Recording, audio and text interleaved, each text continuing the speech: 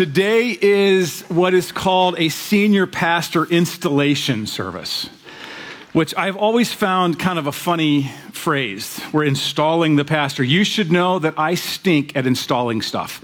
And whether it's computer programs, every time I have to install something in my house, like a magnet closer on a cabinet door. Some of you are going, yeah, what's the big deal? I buy two of whatever I have to install because I inadvertently install it upside down or backwards and break the thing. So I'm hoping that today will go a little bit better. I've gotten a little bit better at installing things, at least to the point where I can recognize install jobs gone wrong or creatively. So, for instance, in my kitchen, our toaster busted, so I rigged up this handy dandy. You can use that if you want. If the handle on your sink goes bad, there's more than one use for a pair of vice grips. If your cabinet's starting to sag off the wall, car jacks can come in handy. And then finally, if you don't know how to install an outlet, I've got a perfect solution for a whole wall of outlets for you. Now, when it comes to bathrooms, I would encourage you to measure, knee space, because you might find yourself, or give your space time, or give your bathroom space to open the door. Otherwise, you kind of have to cut that there. I do appreciate, accessibility in a bathroom stall, but you might want to think about the arm span of a person. And then there's this install job, and I don't know really even what to say about that. So again, I'm hoping that this goes a little bit better than those things. I just took that this morning at the bathroom right over here. Jeff Miller is the district superintendent of our district. He's on vacation today, or he would normally have been doing this installation service, so I'm privileged that I get to do it. You should know that Jeff, some of you have met him, many of you have met Jeff, our district superintendent. He has done 75 senior pastor installations in a decade. Now, that's a lot of senior pastor transition, and you might think that's not a good thing. And in some cases, that's possible, but what we are seeing is that through pastoral transitions, that God is on the move and that God is doing things not only in bringing a senior pastor and speaking to him, but what he's doing in the church and how God is moving in people's lives to prayerfully go through transition time. So we are actually seeing the hand of God move, and that's our prayer for Hope Church. It's not just for Sean and Allie and their girls, but it's for Hope Church. It's for the community of Brunswick, which needs you all to be feeling God's hand of direction and empowerment on you. So I'm grateful that I know Sean and Allie, and it's good to be here. So the Lord brought a passage of scripture to mind, Numbers chapter 11. If you have your Bibles, I'd like you to turn open to Numbers chapter 11. While you're turning there, so some of you will look on phones, I understand, but I still use one of these. So as you're finding Numbers 11, let me just give you a little bit of background in case you don't know this or forgot. Numbers, the book of Numbers in the Old Testament is part 4 of a 5-part volume written by Moses called the Pentateuch. It continues the story of Israel, the nation who was enslaved in Egypt. They come out of Egypt and they're on their way to the Promised Land. It's called Numbers because there's a census taken of the people. They count the numbers of people, and I like to say it's because people count to God. He cares of the people, and so he's always keeping track. Numbers not only tells us about the people, but it also details the places that they journeyed on their way to the Promised Land and the practices that they began to have as a nation. And you should also know that Numbers takes place within about 2 years after they came out of Egypt. Now, if you know the story of Israel going from Egypt to the Promised Land, how long did it take them? 40 years. So this is year 2 or less at Numbers. And then when Deuteronomy part 5 starts, it starts out in the 40th year. So we got a lot of time that the book of Numbers covers. Now you should know that Numbers is not a book about leadership transition. Moses is clearly the leader here, and he won't change his leadership till year 40 when he'll pass the reins of leadership on to Joshua. As I prayed, Lord, what passage would you want me to speak on a pastor transition Sunday? I thought it would be from Joshua when the new leadership takes place, but God brought me to Numbers chapter 11. Because Numbers is not a book about leadership transition, but it is a book about leadership. And you're going to see, and we're going to cover, you got notes hopefully in your bulletins, but there's 2 points we're going to go quickly, and we're going to land on that third one. But when we look at leadership, God's leadership, leading God's people actually drives us to God's leadership. That's your first fill-in. Leading God's people will drive us as leaders to God's leadership in general. Now, I've given you some evidence there. It's in your notes as well. We're not going to look at these passages. But in chapter 9, we see that God led the people through the pillar of cloud by day and the pillar of fire at night. You've probably heard that story. The beginning part of chapter 10, we see that God leads his people with the use of 2 silver trumpets. At the middle part of chapter 10, God leads just by his own command. And by the end of chapter 10, we see that God leads his people by the Ark of the Covenant. So the truth is, Moses was not ultimately Israel's leader. God was their leader. And on a day like today, it might sound a little odd, but I want to tell you that ultimately Sean is not your leader. The pastors that you've had currently or in the past, ultimately, they were not your leaders. I've been able to be with your elders currently, and as faithful as they have been and as hard as they've worked through this, ultimately your elders are not your leaders. It is the Lord himself ultimately that leads Hope Church. Does that make sense? And when we start doing leadership transition, it should drive us more to the leadership of God. I want to just make a couple points before we move on to the next point, is that how our human leaders listen to God is probably the most important thing that we could ask of human leaders. You don't want human leaders just making decisions. You want human leaders who are listening to God and doing what he says, because ultimately he's the leader. I want to encourage you as Hope Church to also be about listening to the voice of God. Because if you're listening to the voice of God and your leaders are listening to the voice of God, then you can have confidence in following your leaders, which God tells us to do. Follow your leaders. Do not be like the Israelites when they came out of Egypt. One of the first things that they did when they get to the mountain, right as the 10 commandments are being given, the people say to Moses, they see this fire and terrible shaking of the mountain where God's presence was. And they said to Moses, tell you what, you go listen to God and we'll just listen to you. Which they didn't do, by the way. They wouldn't listen to Moses. But what was worse than that is they outsourced their listening to another person.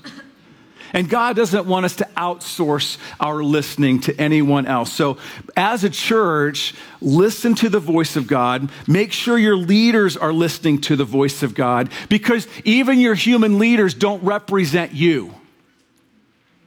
This is a philosophy of church leadership I would like to at least throw out there, that democracy works for political systems, but it's a horrible theological system. God is our leader, and he gives human leaders to lead, not to represent the people to God, but to represent God to the people. So your leaders may actually call you to do something you don't want to do, but it's what God is saying that you should do. And so you can't outsource your listening. Your leaders are following God, you're following God, and then you can be following your leaders, and God is on the move. But leading God's people will drive you to God's leadership. Secondly, leading God's people will drive you crazy. And I'm absolutely serious about this. And the evidence here is listed. It's also in your notes, these passages. But in the beginning part of chapter 11, the people start complaining. God gets frustrated, and Moses has to intercede on behalf, and it calms everybody down. The very next verse, chapter 11, verse 4 down to 15, the people start complaining. This time Moses gets frustrated, and God has to speak and calm everything down. By the time you get to chapter 12, the other leaders who happen to be Moses' brother and sister start complaining about Moses. By the time you get to chapter 13, God says, I want you to send 12 spies into the promised land. I want to show you what you're going to have. They go in, 2 come back and say, yes, it's just like God said, let's go. 10 come back and say, we're not ready. We got to get prepared. There's giants in the land. We can't go there. And guess who wins that debate? Yeah, the 10 who say we can't do it. By the time you get to chapter 14, the people want to go back to Egypt. This is within 2 years of coming out. They want to go back to Egypt, and God finally says to them, okay, generation that came out of Egypt, you're not going back, but you are not going in to the promised land. It will be your children, because God was starting to say, listen, I can't send a bunch of grumblers and complainers into the promised land. When you get to chapter 15, God actually sets up laws for when you unintentionally sin. We do so much intentional sin, but he's even covering when we don't mean to sin. That's how crazy the people of God can be. In chapter 16, there is a major rebellion where almost 15,000 people die in the desert. And by the time you get to chapter 20, Moses himself has succumbed to all the grumbling and complaining, and God even says to Moses, you don't get to go into the promised land. Listen, God's people are nuts. And the church is no different. We forget who we are, and we forget whose we are. We forget what God's called us to do. And what happens is we start getting all about our own comfort and convenience and control. When I was pastoring, the people in my church, they wanted more direction from me, and then they wanted me to quit being so controlling. They wanted me to preach the Bible and quit entertaining, and then they said, well, quit being so serious. They would say, you need to spend more time with us, and then they'd say, you need to spend more time in the community. They would say, we love you just like you are, and then the next moment they're saying, you need to change. And that was just pastoring the people in my own house, all right? So, and they know, my wife knows, don't get me started on how nutso pastors can be. Pastors are some of the craziest people I know, because I know myself. And at one point, we are like spiritual giants. The next moment, we're throwing a temper tantrum in a board meeting. You know, one moment, it's like, Lord Jesus, you've got this. The next thing, we're curled up in the fetal position in our office. One morning, it's Lord Jesus, I will follow you, although all fall away. And the next moment, we're checking monster.com for a mailman job or something. You know, so we're fickle. We're all over the place. And the history of God's people, both in the Old and New Testament, prove it. But here's the deal. God knows this about us. God actually cares about it. I think that's why God gets all fired up in a book like Numbers. You wonder, why would God get so frustrated and angry and about ready to destroy the people and have to be reminded, no, remember you saved them. I think it's because God cares. And he cares for us to keep following him. He gets passionate for his people. And he never gives up on us. So I just want to assure you, do not expect perfection from this man. Amen. Do not expect perfection from your elders. Church, don't even expect perfection from yourselves. We're just too crazy. My wife gets a little frustrated that I get this honest with people about the church, but this is just the reality. But here's what you can't expect. God's going to say, keep being faithful, keep being forgiving, and keep going.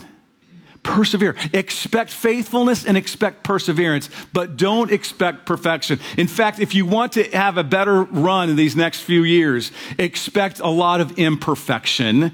Expect a lot of hurt feelings. Most of the time, people don't mean it. but be faithful, be forgiving, and be perseverant.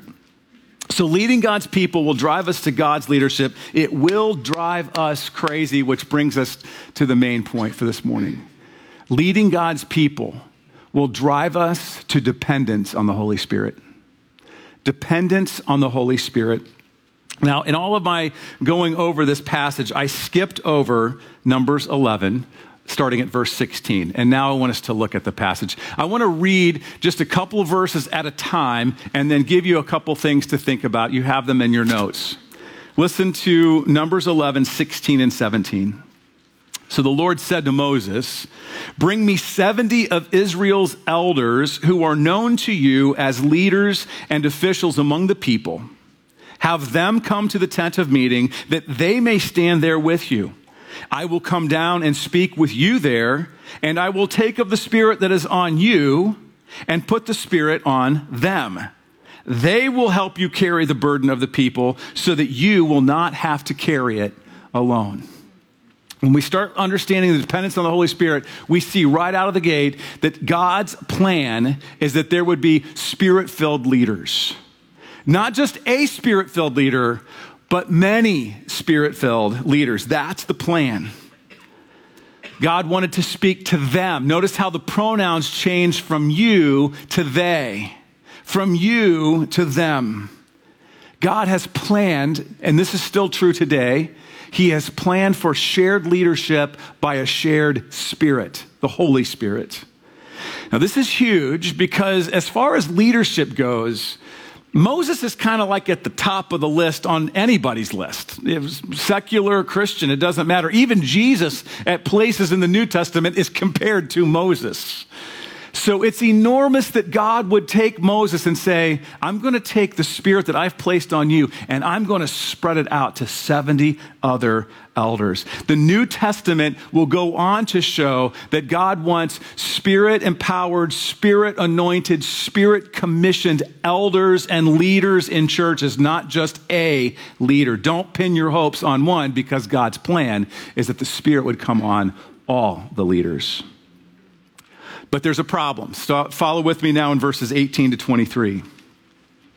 Tell the people, consecrate yourselves in preparation for tomorrow when you will eat meat. The Lord heard you when you wailed, if only we had meat to eat.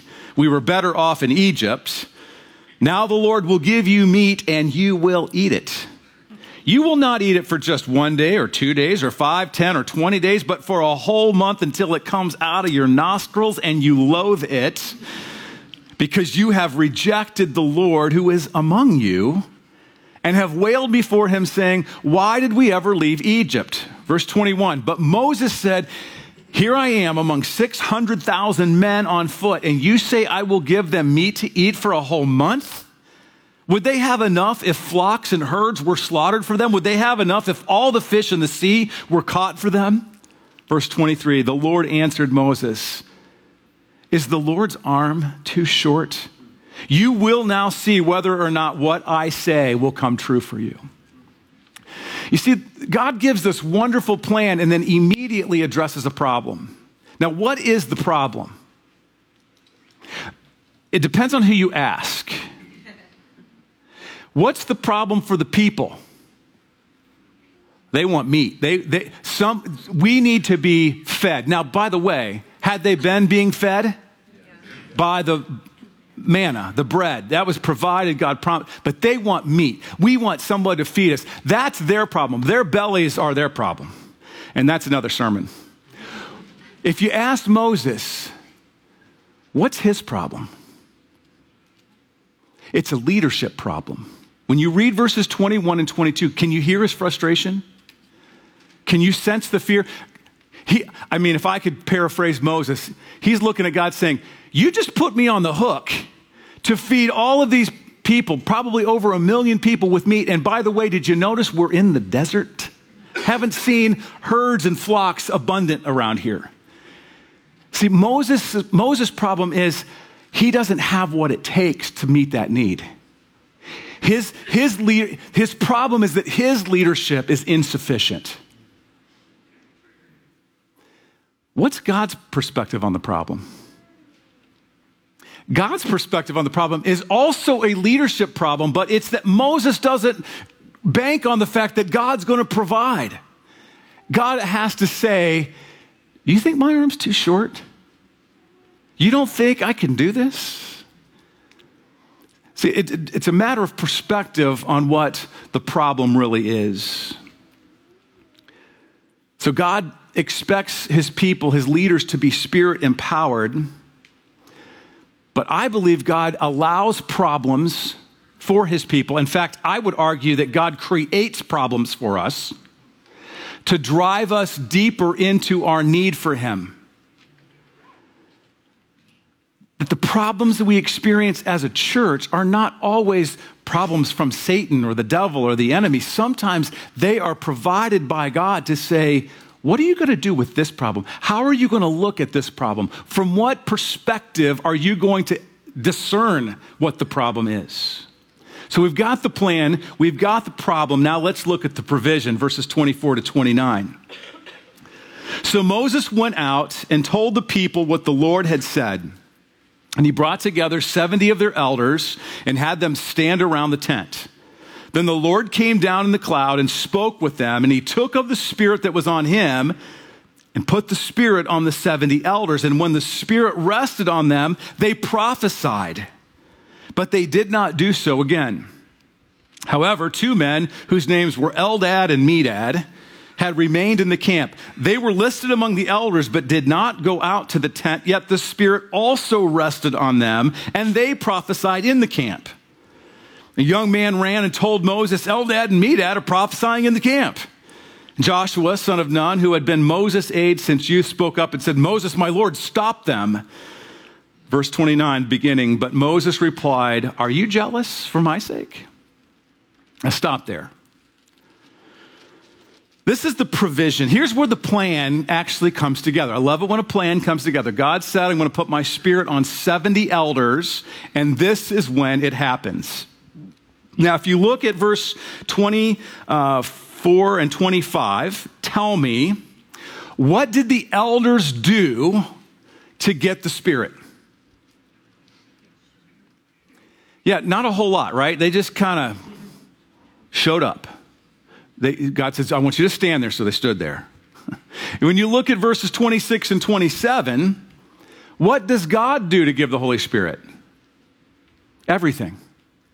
God is the one who does that. God's the one that does the heavy lifting here. Church, listen. Leadership, listen. Pastor, listen. God always does the heavy lifting because only he is powerful and strong enough to do what is really needed. So God is doing the heavy lifting. Now, what do the elders do with the Spirit at the end of verse 25? What do they do? What was the result of being filled with the Spirit or having the Spirit on them? Yeah, they prophesied. How long did they prophesy? Just temporarily, for a short time. Where were they prophesying? Except for Eldad and Medad. Where were they prophesying? Outside of the camp, though. They're not with the people. Now tell me, how does God giving the Spirit and they prophesying meet the need that the people had for meat? I wonder if the people were back there going, what are our elders doing? We need meat, and they're out there prophesying. What do you think the provision of prophesying was for? Maybe a better question is this. Who do you think the provision of prophesying was for? The elders. There was something that they needed to know before they ever went out and started to try to meet the needs of the people. They needed to know who God was and what he was capable of. They needed to know what he was capable of doing in their lives. They needed to be filled with the Spirit. They needed to prophesy, even if it was for a short time, because they needed to know how powerful God really was. And I think the people were frustrated by this because as you read the end of chapter 11, you will see that God's hand was not too short. His arm was not too short, and he did give them meat, and they began to gag on it because sometimes God will give us what we think we need if we don't ask him what he wants us to have. And I think that's the leadership lesson. And as we install Sean today as the senior pastor, I'm speaking to all of the elders and all of the leadership in this church. Earlier, I said that listening to God is the most important leadership role. I want to emphasize that again. How you listen is the most important, and then being filled and empowered by the Spirit is the second most important thing that you'll ever do as a human leader. Because problems, they come and go. Problems get misinterpreted all the time. Problems sometimes never go away, but God's provision to lead his people to the promised land, whatever he defines that to be for us, is what we're actually trying to get after. And we get confused with the problems that we think we're trying to meet.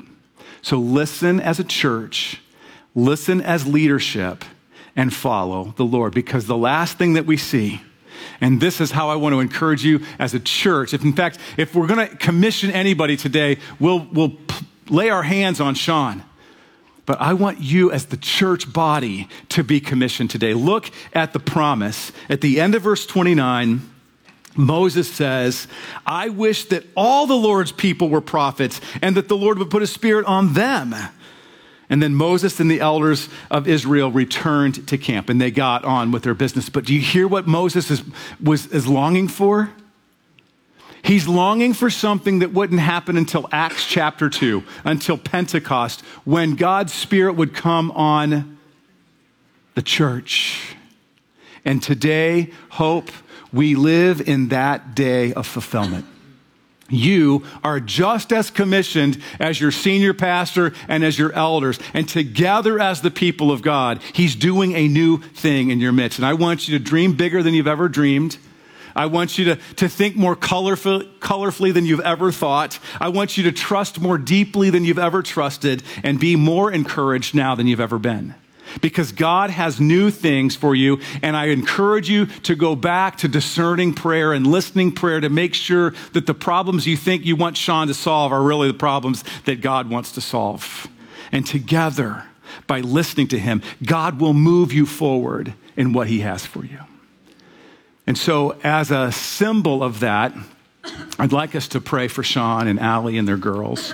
As Sean comes forward, as their family comes forward, I do want to just give you this, brother, as also another symbol. We'll be done here. Another symbol of leadership. It's a picture, and it can represent many things, but as I think about the picture, I think about when Jesus washed his disciples' feet. And I know you have a heart of service, so I just wanted to give this to you as well as a reminder to serve and love the people that you lead. Okay, amen. And let's have, if we could have any elder who is here and their wife, if you're elders and wives, if you're here, come on up and let's gather around. Why don't you guys step up right in here in the middle? And Lori, would you come? Where's that handheld mic, Jim? Oh, it's over there? Okay. What we're going to do, and church, in a moment, I'll have you all stand as well. But we're just going to kind of symbolically pray and anoint and commission Sean as he is going to be the lead pastor of your church. But as we pray, know that this is not just about him. It's about us together as God's people. And I'm going to have George, if you would pray specifically for Sean and his leadership. And then I've asked my wife if she would pray for the Brennan family. And then I'll close us in prayer for you as the church body. So would you stand together? And if you like to do the thing where you just kind of reach out your hand again in support as laying on hands, let's do that together.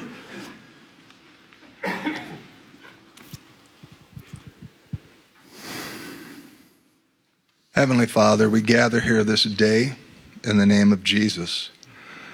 Lord, you knew this day in eternity past. You knew Sean before he was ever born. All of his days were written in your book. All of the days of Hope Church are written in your book. Not only the ones past, but the ones that are to come. Father, you have called Sean here by your divine providence to be the senior pastor of Hope Church, to rely upon you to guide and direct and to lead us in the way you would have us to go. You have called us as elders to support him, Lord, to walk with him, and the other pastors to walk with this congregation, Lord, as we seek to fulfill your purpose here. Father, we pray for the outpouring of your Holy Spirit to be upon Sean, that you would fill him to the fullest each and every day, that his heart would be set on seeking you first and foremost, Lord, that he would lay down all of his goals and ambitions and seek those that are yours. Lord, we just pray the outpouring of your Spirit upon his relationships with his family, his relationships with the church, his relationships within this community. Lord, we just pray that you would do above and beyond all that we could hope for, ask, or imagine as you work through Sean to accomplish your perfect will for him, for his family, and for Hope Church, the city of Brunswick. For your glory and your honor, we ask this in Christ's name. Amen. How great is the love the Father has lavished on us that we could be called the children of God, and that is what we are.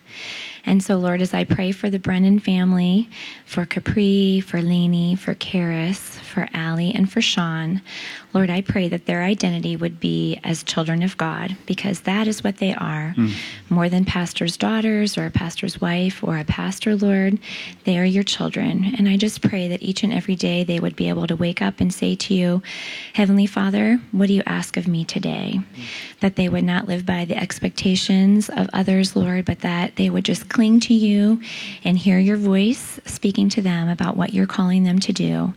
And Lord, I pray that it would be a joy. I pray that each one of them could find a special place and a special friend and just a lot of joy in this building and in this role and in this ministry as a family.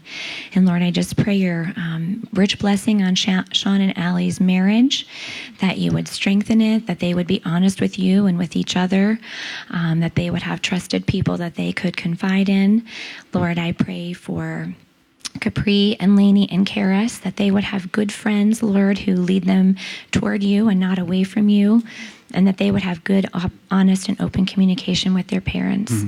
And Lord, we just ask that their family would be a light, but that they would be just one of many bright families in this congregation, Lord, who are shining for you.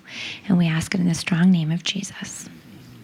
And Lord Jesus, we do thank you and claim that we are in the day of fulfillment of your Spirit coming on sons and daughters and men and women and your whole people. Thank you, Jesus, that you love us. Thank you that you walk with us, that you put up with us, that you get passionate for us. And I pray that as Sean helps to spearhead that and to shepherd this flock with his leadership team, I pray for this church body that you would remind them of everything, Holy Spirit, you would remind them of everything Jesus taught and did, that you would empower them with the power and the presence and the direction of God himself and God's will. Lord, that you would make Hope Church be like a spring of living water welling up to eternal life, that this flock would experience that and that they would carry that love and that well of spring water to a lost and dying world. Lord, I pray for more hope stories. I pray for more radical transformation of this community. So as we lay hands on Sean, Lord, we accept and receive the gift of your Holy Spirit, both here and throughout our district, we pray. And I agree with George, Lord Jesus, that this would be for your glory and your praise and your honor. God, thank you that you do the heavy lifting. We honor you, we look for it, and we want to be used by you. And we pray this in Jesus' name. Amen. Amen. Amen.